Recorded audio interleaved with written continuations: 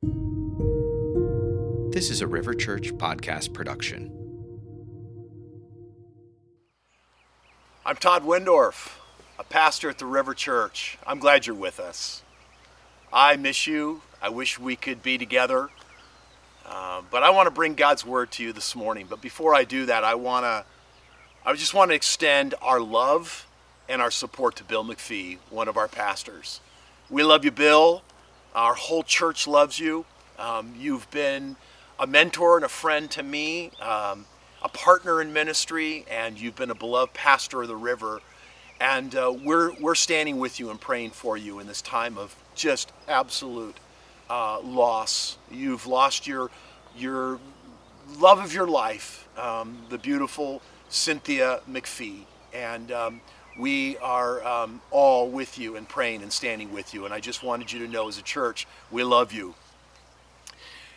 We know that there's many of you out there that need the encouragement of God's word, and we want to bring that encouragement to you. We're going to be looking through the book of Daniel. Daniel lived in a very turbulent time, an uncertain time, and yet he found his foundation in the Lord. We know we need Daniel's God in a time like this. Daniel says in Daniel chapter 2, verse 20, it says, "Let the name of God be blessed forever, for wisdom and power belong to him." You and I need that in a time of uncertainty. It's right now our foundation is being shaken. God may be doing several things in your life. Maybe uncluttering your life. Maybe the useless things in your life are being set aside, and you're focusing now on the God that remains forever. And this is an opportunity for you to trust the Lord in what he's doing in your life. It's also a window of opportunity. And I want to encourage you as a follower of Christ. This is a window of opportunity. The clouds have been pushed away. The sun is breaking through. And it's a reminder to people that God is still in control and he's sovereign. You play a part in that. So as we jump into Daniel chapter 1, we looked at that last week, and we've recorded that if you're interested in going back and listening. But we discover, first of all, that Daniel draws a line in the sand. And he decides that he is going to honor God's way no matter what. It's the foundation of your faith. It's the foundation of how to make it through uncertain times, is following God's ways. That's chapter 1.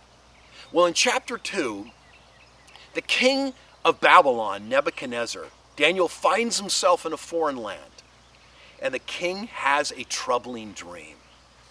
It says it right in chapter 2, verse 1. His spirit was troubled and his sleep left him. The whole land was in confusion. Sounds like the moment we're living in right now. There's a lot of troubling dreams, broken dreams, dreams that have been decimated by what we're experiencing by this virus that is literally spreading across the globe. I mean, school has been canceled. Graduation is questioned whether it's going to happen or not. Travel has been postponed. We question whether our retirement's going to be there for us. People are losing their jobs over this. Weddings have been postponed. I mean, we're hearing every day about broken and crushed and troubling dreams. And what we learn in Daniel chapter 2 is Daniel steps in and gives the interpretation of these crushed dreams. See, crushed dreams bring new perspective. They bring new perspective for us, and they bring new perspective for other people. And so we discover in this passage that the king goes to his trusted advisors, and nobody can interpret the dream. All the magicians and all the conjurers of magic and all the other people that the king had around him could not interpret the dream. And yet Daniel steps up. Daniel takes the step of faith and says, "Give me time, let me interpret the dream." And he asks for compassion from the Lord of heaven concerning the mystery. And it says the mystery was revealed to Daniel. And Daniel stops and prays God because Daniel gets the interpretation of the dream. The interpretation of the dream comes to Daniel through God. And so he stops and pauses and says, let the name of God be blessed. It says that right there in Daniel chapter 2, verse 20.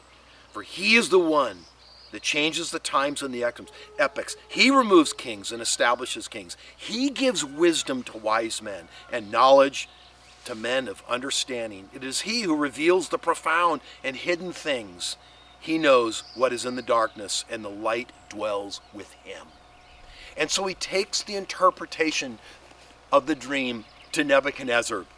And it's a dream of a statue. And the statue has many components to it. And it's made of different components of gold and silver and bronze and clay and iron. And the statue represents the kingdoms that will come and the kingdoms that will go. And one after another. And at the end of this dream, it says that there will be a stone that struck the statue and became a great mountain and filled the whole earth. That's God's kingdom. So Daniel takes this interpretation and says, here's all the kingdoms that will come and go, King Nebuchadnezzar, but one kingdom will remain forever. It's the rock that's hewed out of the mountain. It's God's kingdom. This is what we know. In the days of those kings, the God of heaven will set up a kingdom which will never be destroyed. It will endure forever, Daniel tells King Nebuchadnezzar.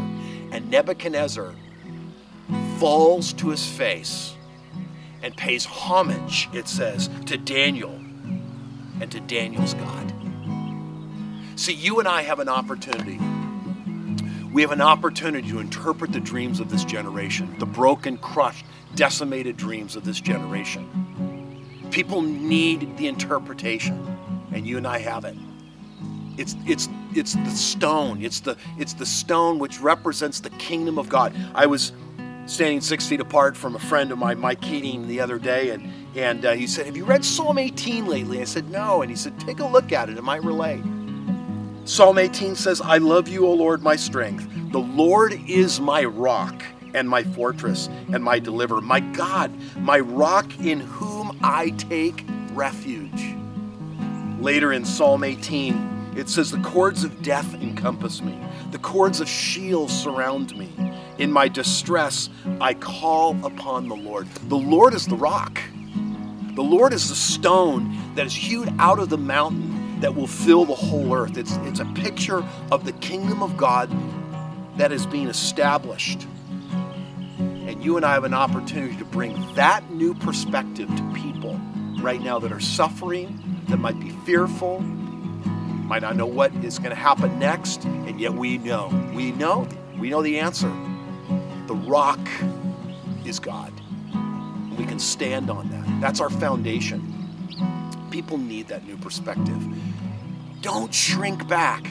Stand on it and interpret people's dreams by giving them a new perspective of who God is. I was watching CNN. I have been watching a lot of news, but I watched CNN, and there was a piece where the interviewer was asking this expert some questions, and at the end of the interview, you could see that they made eye contact, and one said, "God bless you," and the other one said, "God bless you." I mean, in the midst of this interview on CNN, there was a moment where there seemed like the people were turning to something greater, something more firm, something more permanent. God bless you. God bless you. Maybe we are seeing people turning, finally, through crushed dreams, to the rock, which is God, the foundation of our faith and the foundation of this world, the kingdom of God. Bring that good news. Encourage your neighbors. Encourage friends. That's what Daniel chapter 2 reminds us to do. You and I stand on that, and you and I have an opportunity to bring that to other people. Let me pray for you. So, Father, as we stand firm on the rock, which is the kingdom of God, which endures forever, no matter what happens. Kingdoms will come, kingdoms will go, dreams will be crushed, but yet you remain forever, and those that turn to you will be found standing on solid foundation. And so we pray that we would bring that encouragement to other people in a very uncertain time. In Jesus' name, amen. This has been a podcast production of the River Church. To find out more information, please visit our website at riversouthbay.org. riverchurch.org.